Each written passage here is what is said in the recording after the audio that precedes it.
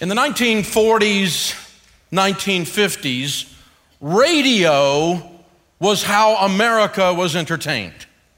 Television was not widely distributed at that point. Families would gather around the drama, the series, like they gather around Netflix now. And there were the Lone Ranger and Tonto, hi-ho, Silver! And Silver with his coconuts for sound effects by the microphone, right? And so it was drama on the radio. One of the radio shows was a show on WGN radio in Chicago, and it was Sky King. Now, if you keep in mind, this is the 40s, airplanes were still a big deal. It was a cutting edge technology to fly still. And Sky King was this guy with a great baritone voice. Of course, he was a radio voice.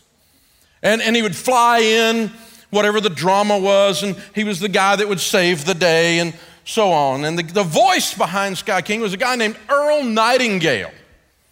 And Earl pretty quickly realized there was no money in radio, and he bought an insurance business, a general agency. And every Monday morning, he would have a sales meeting and pump up his sales guys and send them out to sell insurance. And he was very, very successful at it, all the way up into the late 50s. And one of the things Earl loved more than motivational speaking or jacking up his sales guys and getting them ready to go out and sell insurance was he loved to fish. And Earl decided he was going on a fishing trip in Canada. Well, his sales manager came to him and he said, you understand that the 2 weeks that you're gone, sales are going to go down because when you get these guys wired up on Monday morning, they're ready to go attack the world, and they go out there and make sales without you here to do the pump up, the halftime speech for the football coach. They're not going to do their thing, man, and sales are going to go down. Well, Earl thought, well, that's not good, but I'm going fishing, so I got to figure this out. So he goes back to his old radio days and decides he's going to record a talk, and he goes into the studio and records a talk just for the 2-week vacation. And the way you did a recording in those days in a studio was not tape, it was on an acetone record. It was a real floppy, real thin looking record. Any of you old enough to remember getting a record on the back of your cereal box, that kind of a thing. There's a little thin, flimsy record. It was meant to play 3 or 4 times and 5 times and then not meant to work after that. It didn't have a long shelf life. It was a short recording. And he went in and he recorded a 33-minute talk. They played it, sales went up while he was gone. They played it the next week, sales went up again while he was gone. He came back. By the time he had gotten back, everyone who sold anything in the entire Chicago area was abuzz wanting a copy of this talk. He ended up recording the talk formally, pressing records, and selling the records. And as best we can determine in research that we've done in the broadcast world, secular or church, this is one of the records that sold beginning in 1959. This is the first recorded talk, not music, but the first talk of any kind, sermon or otherwise, to sell 1 million copies. The talk was called The Strangest Secret. And in it, he talks about the strangest secret is simply that you become what you think about. Now, this is a biblical truth. In Proverbs, it says, as a man thinks in his heart, so is he. Ralph Waldo Emerson said, a man becomes what he thinks about all day long. It turns out that what we focus on, what we concentrate on, what we think about, we tend to gravitate towards, move towards, become that. And if it's good or bad, we're going to be pulled magnetically in the direction of the things we think about. You become what you think about is the strangest secret. As a man thinketh in his heart, so is he. Henry Ford once said, if you think you can or you think you can't, you're right. Now, this was proven several years ago, and this is another old story that I just love, and it was proven in this instance. Now, any of you remember the book or the movie Unbroken about Louis Zamperini? He was a track star, and he goes into World War II and gets in a Japanese concentration camp and finally gets out later. It's the story of his whole life. It's a wonderful story. Big old long book, Unbroken. The book's better than the movie usually is, right? And so Louis ran in the Berlin Olympics with the Nazis doing this. Hitler is coming into power. And he was a miler. He was a kid from California. And in the Berlin Olympics, Louis ran the mile in 4 minutes and 21 seconds and just barely missed a medal. The miler that year was a little over 4 minutes. That was 1936. By 1954, no one had broken the 4-minute mile. No one. A guy did a 4 minute and 1 second, and it stood for 9 years. It was widely thought and taught that the human body, the physiological condition of the human body, it was impossible for anyone to train enough to go fast enough for the human body to cross a mile in under 4 minutes. If you think you can or you think you can't, you're right. You become what you think about. And one doctor even prophesied that if someone actually did run a mile in under 4 minutes, that their heart would explode and they would die right there. Until 1954. Roger Bannister, famously, is the first human being, and that's a picture of him, to break the 4-minute mile. 3 minutes and 59 seconds. The record lasted 46 days. 22 people broke the 4-minute mile within the next 6 years. I've told this story and I love it so much so that the watch that was used by the old guy sitting there in the trench coat as Bannister went across the line went up for sale on Sotheby's auction house in London. Well, apparently I've got too much money because I decided I needed that watch. What a great story and what a great thing to have in my safe for my kids to fight over after I die.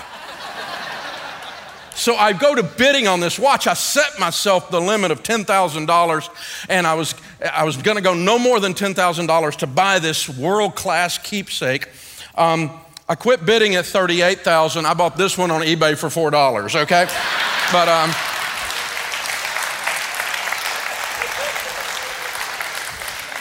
if you think you can or you think you can't, you're right. The power of intentionality. I'm going to be intentional about my life. I'm going to be intentional about my spiritual walk. I'm going to be intentional about the dimensions and the compartments and the departments of my life. You know, no one accidentally wins. You don't interview the guy after the Super Bowl and the little reporter runs over to the athlete and goes, "How did you just win the World Series, the Super Bowl?" They never say, "I don't know, I just got off the bus." Now, I've been training since I was 6 years old. It's an intentional act to win. The power of intentionality goes with the power of belief and what we in our Christian walk call faith. What we believe. And we just did 2 years ago at Ramsey the largest study of millionaires ever done in North America. We studied 10,167 millionaires, in-depth, airtight research because we knew people wouldn't like the results. Because we kind of knew some of the things we were going to find. And we knew that some people wouldn't like it. So we were really careful. We had outside research firm help us with the details and the control groups and the processes. If you know anything about research, it's a very detailed thing to do it properly and not get confirmation bias and these kinds of things in there. Detailed thing. Here's the interesting thing. If you get somebody to say something, if like 60% of the people say something in a group like that, that's called statistically significant, right? Over half of them say this. 97% of the millionaires that we talk to, when we ask them, can you become a millionaire today? And when you first started, did you believe you could become a millionaire? 97% said yes. If you think you can or you think you can't, you're right. When we interviewed the general public that weren't millionaires, do you think you can become a millionaire? 69%. Still a lot, but significantly less than 97% said that they thought they could. I wasn't planning to write another book this year for sure. I'm not that great an author anyway. I'm good at selling them, but I'm not that great a writer. And so, but I got aggravated by two things that kept popping up in my face. One is I've been teaching these biblical principles to get out of debt, save money so that you can become wealthy, so you can be outrageously generous. Managing money for God, God's ways, and for your family is part of God's ways, right? And I've been teaching people this stuff for 30 years. And we call it the baby steps. You walk up the baby steps, you get out of debt, build your emergency fund, start your retirement, the kids' college, pay off your house, your baby step 7, woohoo, we're free, we did it, okay? And we walk them through the baby steps. And I kept running into people all over America, wherever I went, and they would walk up and they go, hey, Dave, I've been doing your stuff for like a long time. Like, I'm old. Like, I've been doing this 25 years. I've been listening to you. And I'm a baby steps millionaire. And I did it. The stuff you teach, I did it and it worked, and I'm a millionaire. I followed the baby steps and I'm a millionaire. I'm a baby steps millionaire. And I kept running into these people everywhere, and lots of them. And then I was running into, I do a lot of media stuff, and God help me, I actually sometimes look at social media. Lord Jesus, forgive me. And I kept seeing out there the hope stealers. Y'all ever seen the hope stealers? The people that will steal your hope, that tell you it can't be done. They're the ones that, Eeyore is their spirit animal, Oh, it's bad. America's over. You're never gonna be able to make it. It's bad. The little man can't get ahead. And I was running into these hope stealers everywhere, and they're telling me no one can do it, and sophisticated economists who were hope stealers, and people in the media that were hope stealers, and I'm talking to baby step millionaires who goes, Dave, I did it.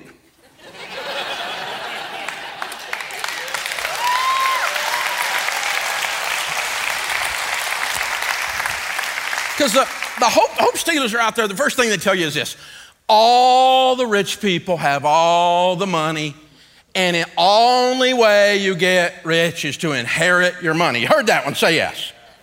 Well, here's the thing. That's a lie.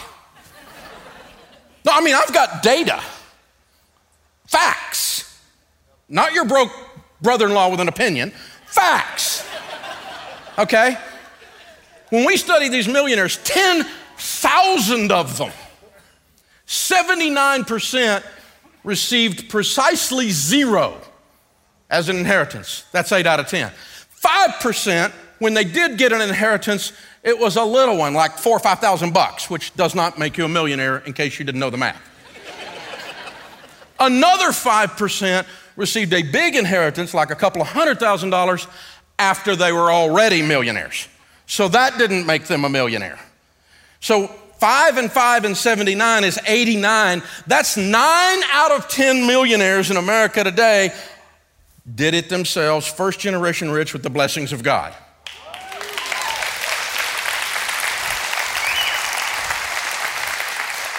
Well, and your whiny little friend says, but it's just not fair out there. It's not fair out there. The fair's where the tilt-a-whirl is in the prize pig. It's not fair. And, it ought to be equal. Equal is fair. Not in the Bible. And by the way, equal's not fair. If you work 100 hours a week and the guy works 10 hours a week, you should get paid more.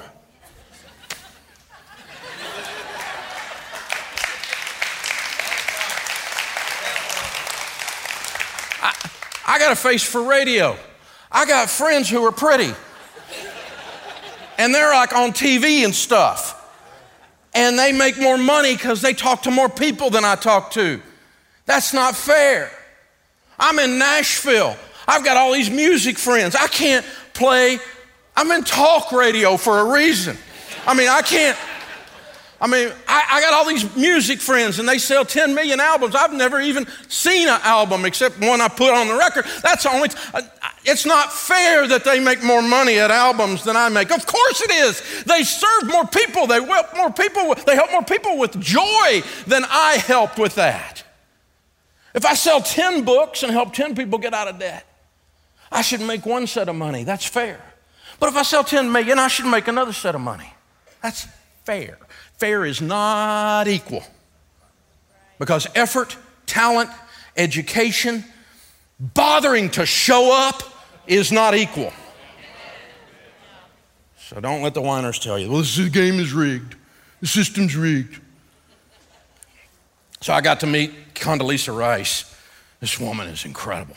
We were doing a leadership event. She came in to speak with us. She's unbelievably smart. Her purse is smarter than I am. And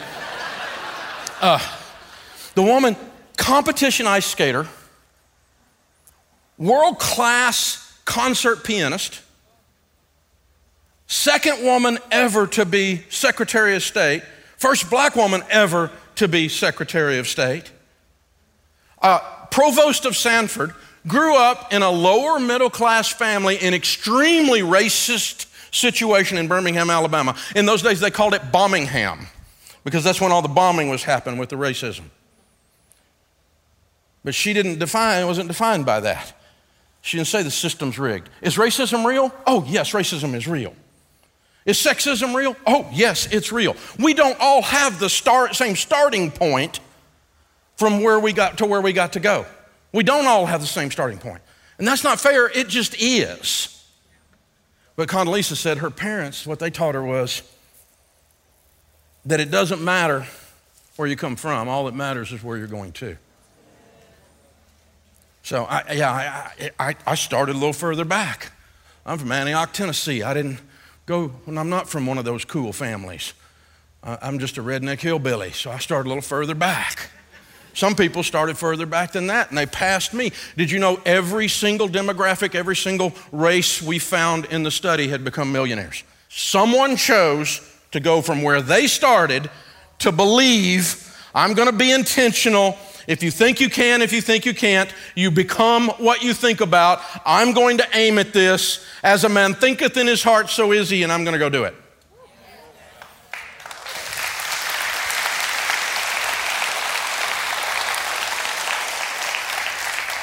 And then there are hope stealers among my brothers and sisters in Christ. The ones that are oversaved, you know them. Christians shouldn't be wealthy. As a matter of fact, the Bible condemns the rich to hell. Have any of you heard this? Have you ever even thought it? I used to think it because I kind of grew up in an area that was all Christian. I'm in Nashville. There's more Baptists there than people.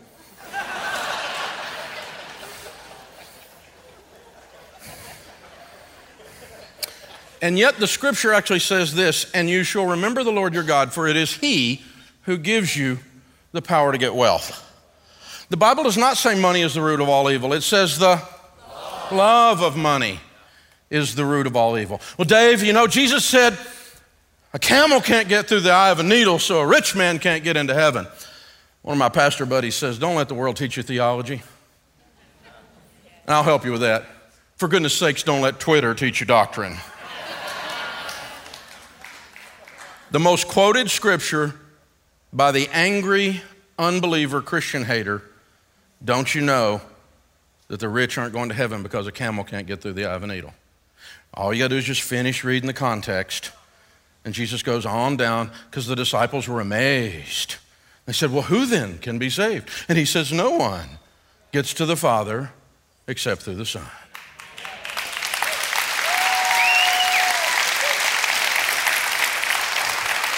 And so let me just be mean to you. Are you ready to be mean? Because it's a spiritual gift, okay? So let me just be mean to you. If you believe with your toxic political beliefs, or you believe with your toxic upbringing in Christianity that rich people aren't going to heaven because of that scripture, let me help you with that. That's what theologians call heresy. And let me help you with heresy. Heresy is when anyone can't get to, what you're saying is prostitutes can go to heaven if they ask Jesus for forgiveness. Drug dealers can go to heaven if they ask Jesus for forgiveness. Murderers can go to heaven if they ask Jesus for forgiveness, but not those rich people. Jesus' blood is not strong enough at the cross for those rich people. That's called heresy, technically speaking, if you're in seminary. Okay? So don't practice in heresy on Twitter, okay? It's bad for you. There's a lot of stuff on Twitter that's bad for you. So just helping you with this. Here's well, the evil 1%, they have all the money. They shouldn't have all the money. Oh, God, here we go. Okay, I'm a math guy. So here's the thing. If you make $39,000 a year, household income, you are in the top 1% of income earners in the world. You are officially going to hell.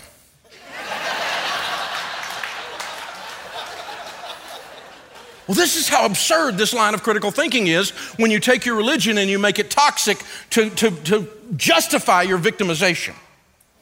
Don't do it. As a man thinketh in his heart, so is he. I'm going to be intentional about winning the Super Bowl. I might have a harder start. It might not have been good when I was growing up. People might be mean to me because of reasons they shouldn't be mean to me, but it doesn't matter. I'm still going to go win the Super Bowl. I'm still not going to quit. The Bible teaches cause and effect. We reap what we sow.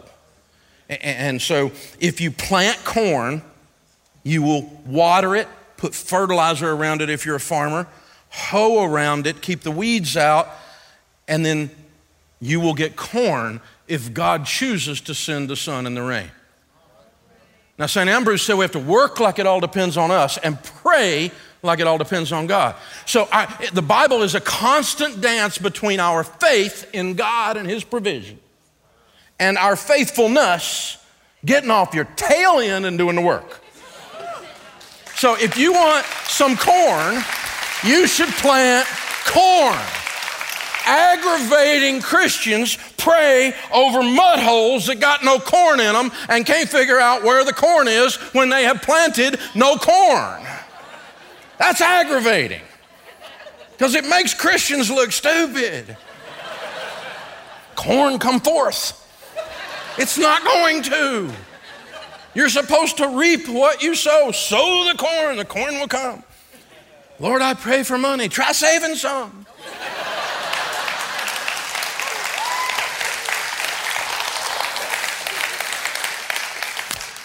I'm joking around a little bit, but we've all heard this stuff, and somehow we have to push back about it in our culture. I do believe God is a God of provision. He's a God of grace. I've walked in so much grace, and among all the dumb things I've done in my life, He's been so unbelievably good to me. It makes me cry every time I think about it.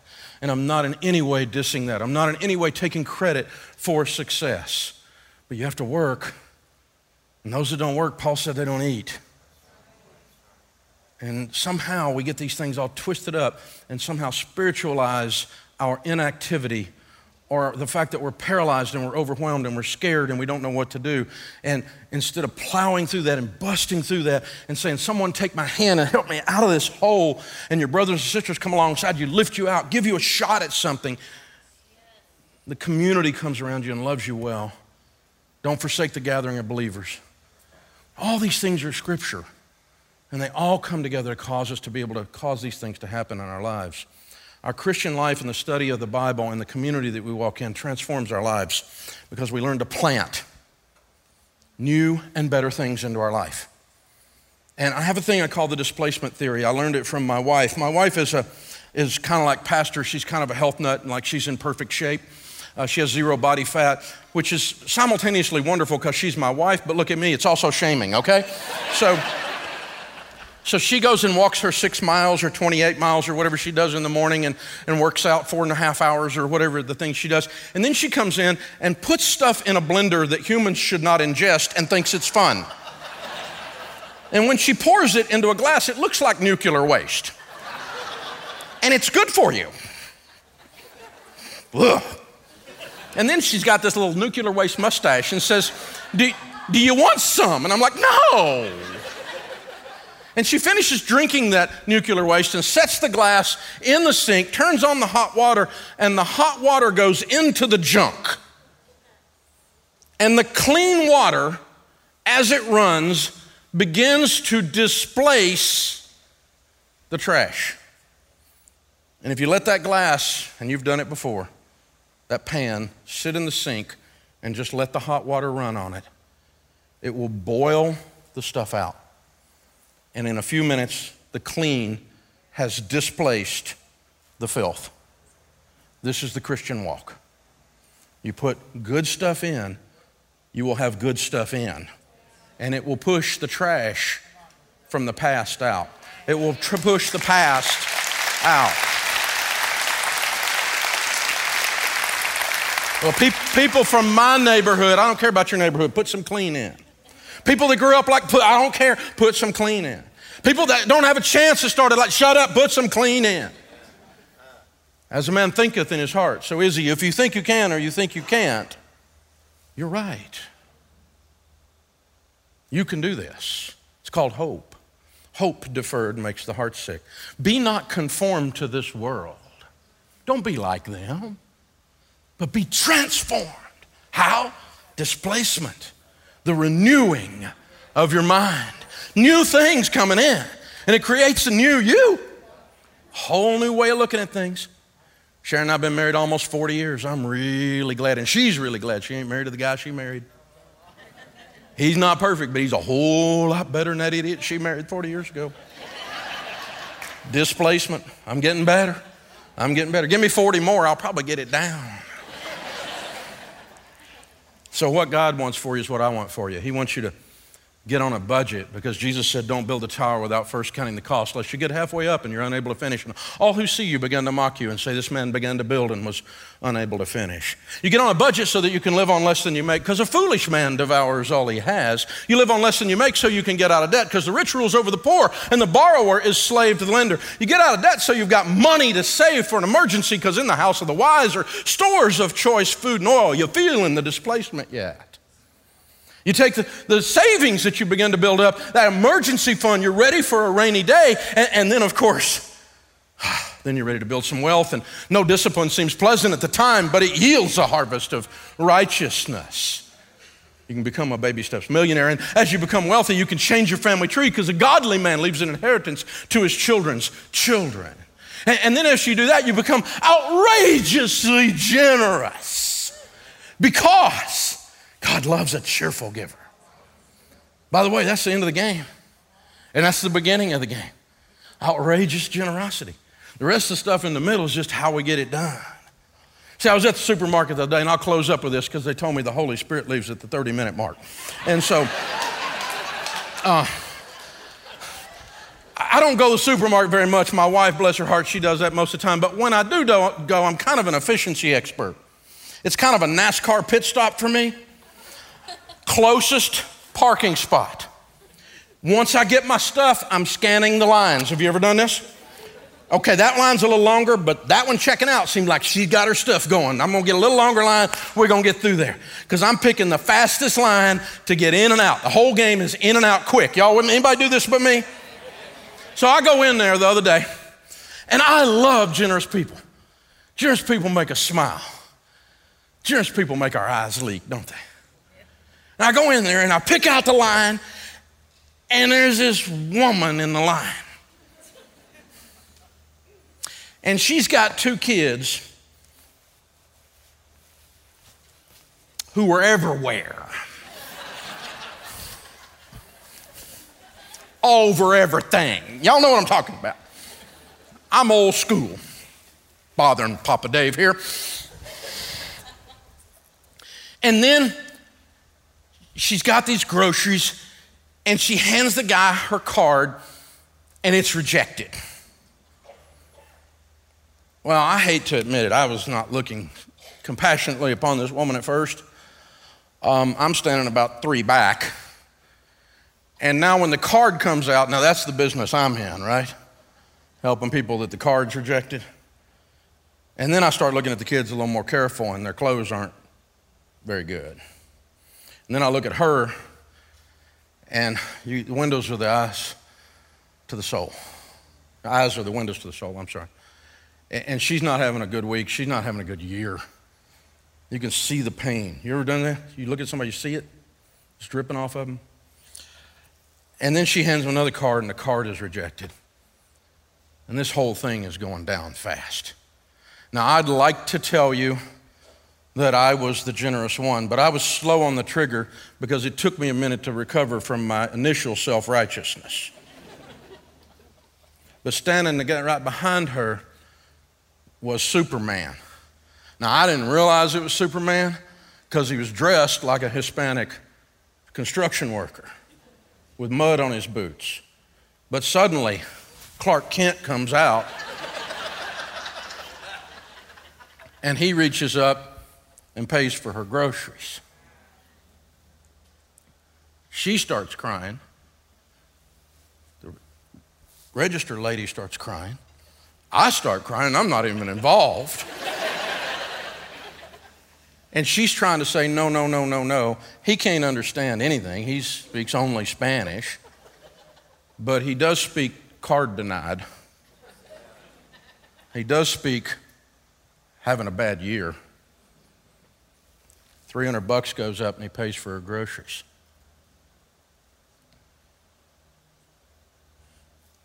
This is why we do what we do. Because you won't be that guy. Generous people make our eyes leak.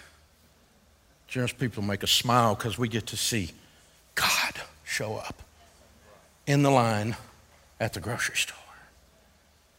Put yourself in a position to be Him for the rest of your life.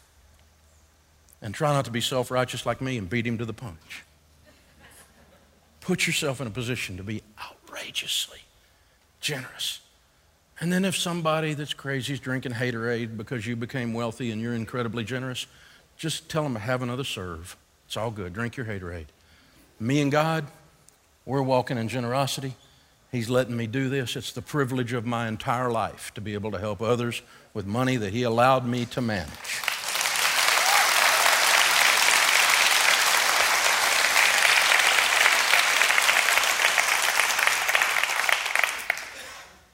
You can do it.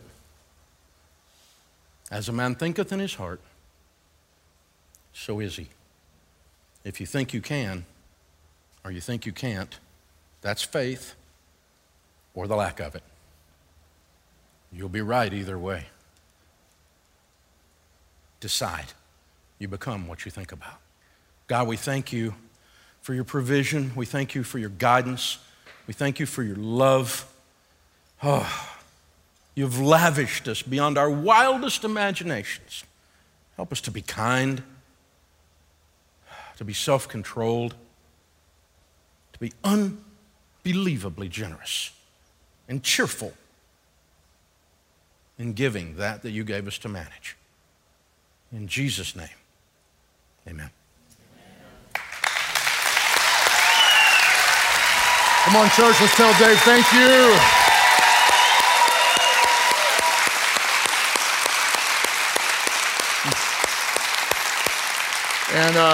And Dave, thank you for living that. Dave has been more generous with our church than I could ever describe. And this is who God is calling us to be. And I just want to ask you right now, because I know anytime people talk about money, there can be a heaviness and a weight and a guilt and a shame and a I can't and I won't. But I think you just heard a word that can change the way you think. And how many of you really believe and think you can honor God with what He entrusts you with? Would you raise your hands right now? Leave them up for a minute. Leave them up at all of our churches. If you're watching online, you can put it up wherever you are right now. In an act of worship, and recognize that God is entrusting resources to you. He trusts you to steward them. And when you're faithful with a little, He'll trust you with even more. You can put your hands down. I'm going to pray for you in just a moment, but let me just talk about how you can be faithful. You can start with Dave's book, Baby Step Principles. Start with being faithful. Start by getting a plan. Work the plan and honor God and watch as God blesses you along the way. And as Dave says, you can live today like no one else. One day you can live and give like no one else. And you can be that person at the grocery store, and you can be that person in many people's lives if you're faithful. So God, today I pray for the faith to believe that you've given us what we need to honor you. Help us to be faithful, God, to take a step when it even seems like a small step, and take a step the next day. God, we thank you for Dave, we thank you for the way he teaches your principles, that we can live in a way that honors you. Give us wisdom, give us faithfulness, God. I pray that there would be people that wouldn't just be baby step millionaires, but they'd be baby step millionaires who are generous beyond measure. Help us to start where we are, to honor you, and believe, God, that as we're faithful, you'll pour out your blessings so we can bless others. We pray this in Jesus' name. as you keep praying today, nobody looking around, just kind of an attitude of worship and prayer. When we talk about money, sometimes we're aware of where we've fallen short and where we haven't gotten it right. We've all messed up. When we talk about life, when we're in church, when we're watching a message, sometimes we're aware of our own sinfulness.